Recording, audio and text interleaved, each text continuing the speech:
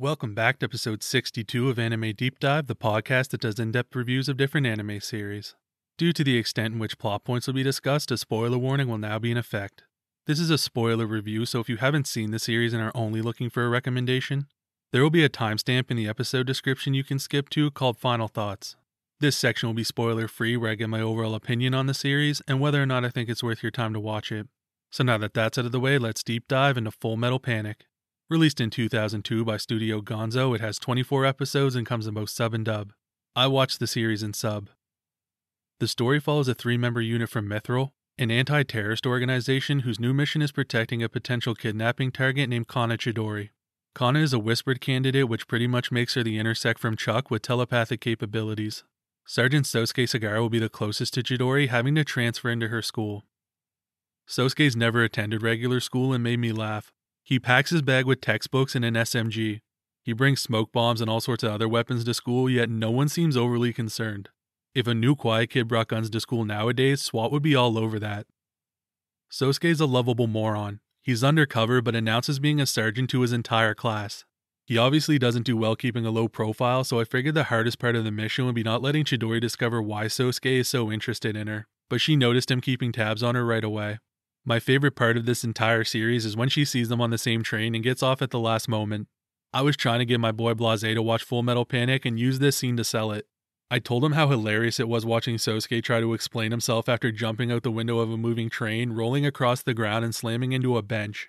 His excuse is all of a sudden having the urge to exit at that terminal. It had nothing to do with Kana, it was simply a coincidence.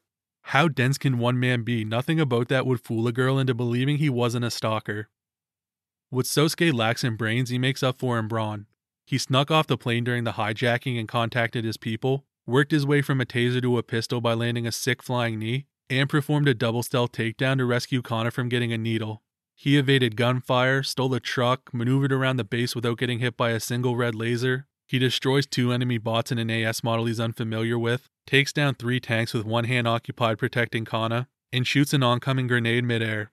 The man deserves a medal, but the most impressive part was accomplishing all this with Kana chirping in his ear. They're under fire and she's complaining about how ill-fitting her clothes are. Sosuke throws her down to avoid getting shot and she calls him a pervert. I personally would have left Kana to die and failed the mission. Her annoying comments made every step more difficult than it needed to be, and it wasn't a one-time thing. She lost Sosuke's advantage when switching hostages at the school by playing hero instead of following the instructions of military professionals, leading to Sosuke blown away by an RPG and her recapture. When it came to a relationship between Kana and Sosuke, there were many issues. With how early the plane hijacking took place after them meeting, I found it funny Kana felt important enough to use herself as motivation for Sosuke to channel emotion into his new mech abilities.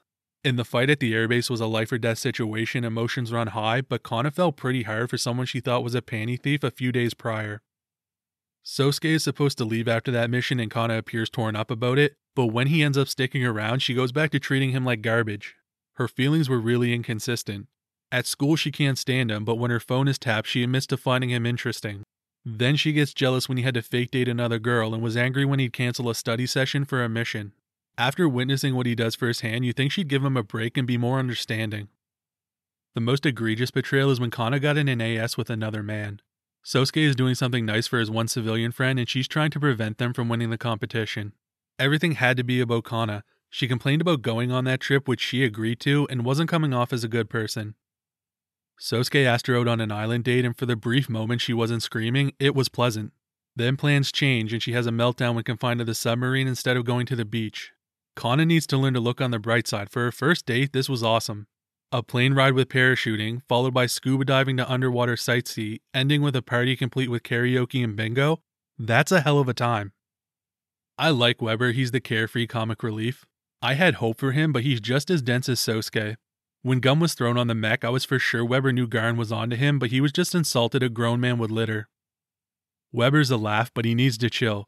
The way he looked at Chidori's photo during their mission briefing was creepy, and he's just asking for a sexual harassment complaint at work. He told Mao, "I'll make you claw at my back like crazy someday."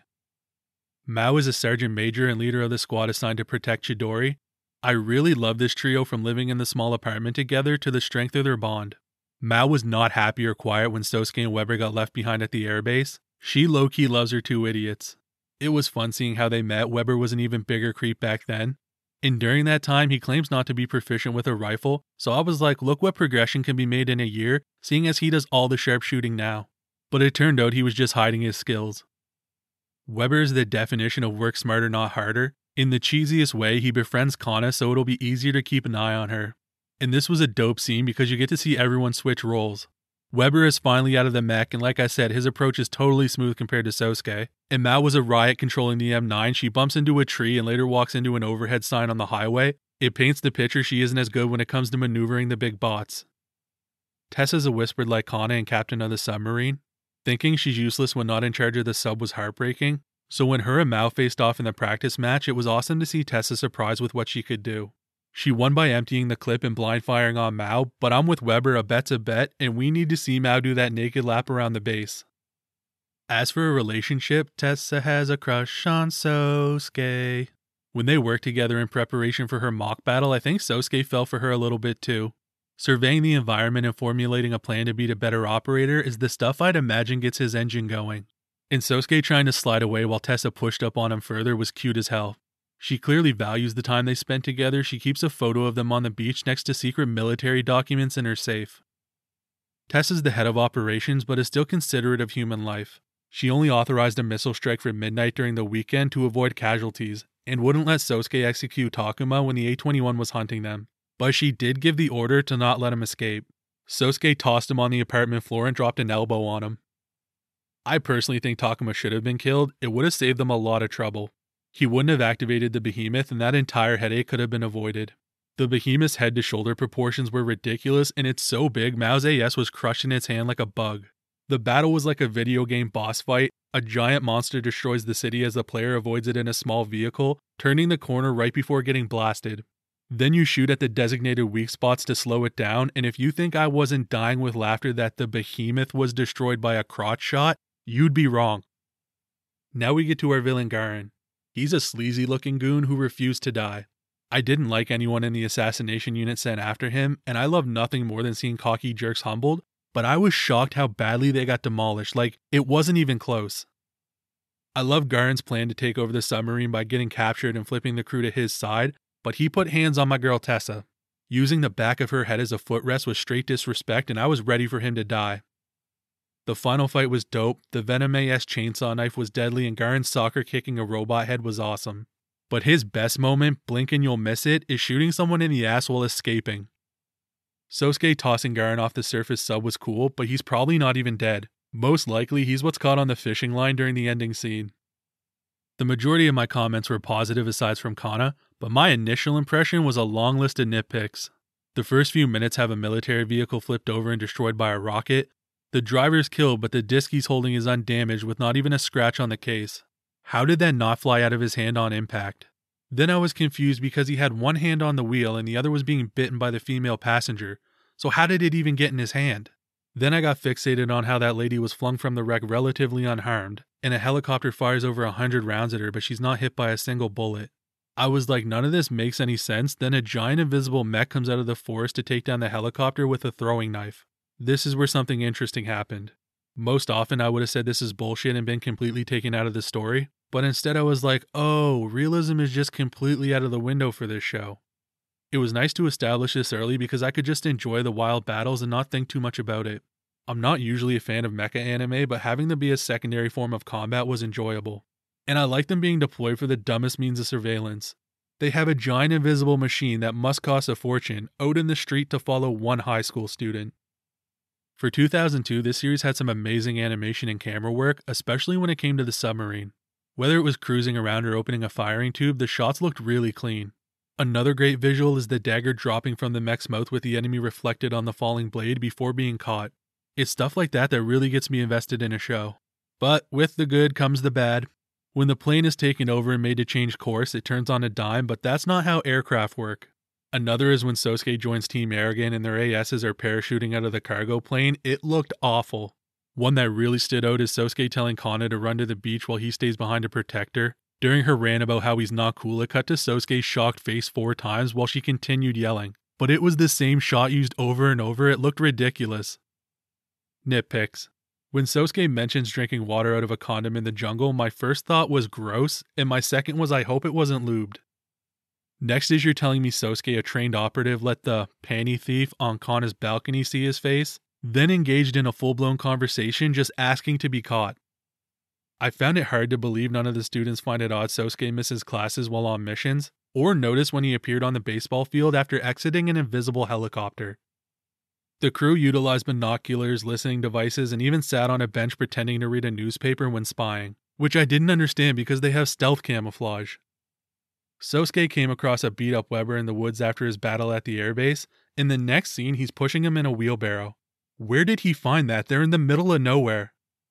Shortly after, they're surrounded and a random enemy soldier is in a tree. I couldn't think of a tactical reason for it and was happy he got shot down fairly quickly.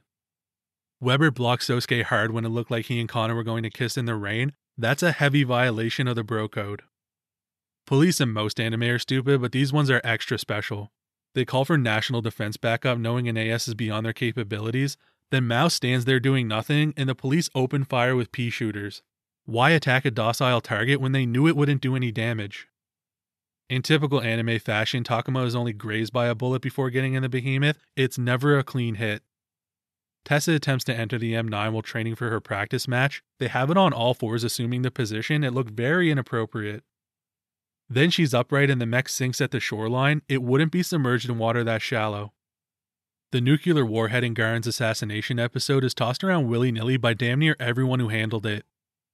If those clowns didn't prove themselves to be stupid enough, they argue with Sosuke the entire time asking why he's so familiar with the terrain. I was like, are you kidding me? The whole reason he's there and it's been vocalized is because he's knowledgeable about that land. Sosuke's old companion Scarface died being opposition was fine, but they could have done more with his character. I didn't feel any bond between them, so his death was hollow to me. Why wasn't the Venom AS decommissioned while on the submarine? If they took it apart, Garen would need another way to escape. Quote of the series comes from Tessa, who is usually chill and composed, getting frustrated with Mao messing up her quarters. People may think that I drink and smoke like a cheap bar girl. I mean, damn, way to attack Mao's lifestyle.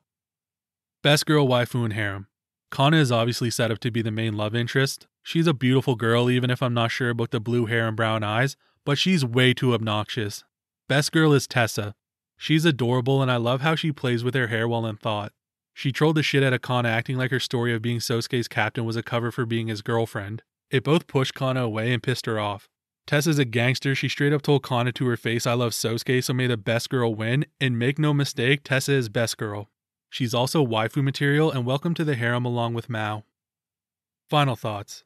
Full Metal Panic was a solid series. It had some dumb lovable characters. The action was good enough to keep me engaged. And the buffer episodes never seemed out of place. The series took reasonable time to carry from one main story to the next. I would definitely recommend you give Full Metal Panic a watch. Alright, that's going to be it for this week's review. Hope to catch you in the next one. Bye.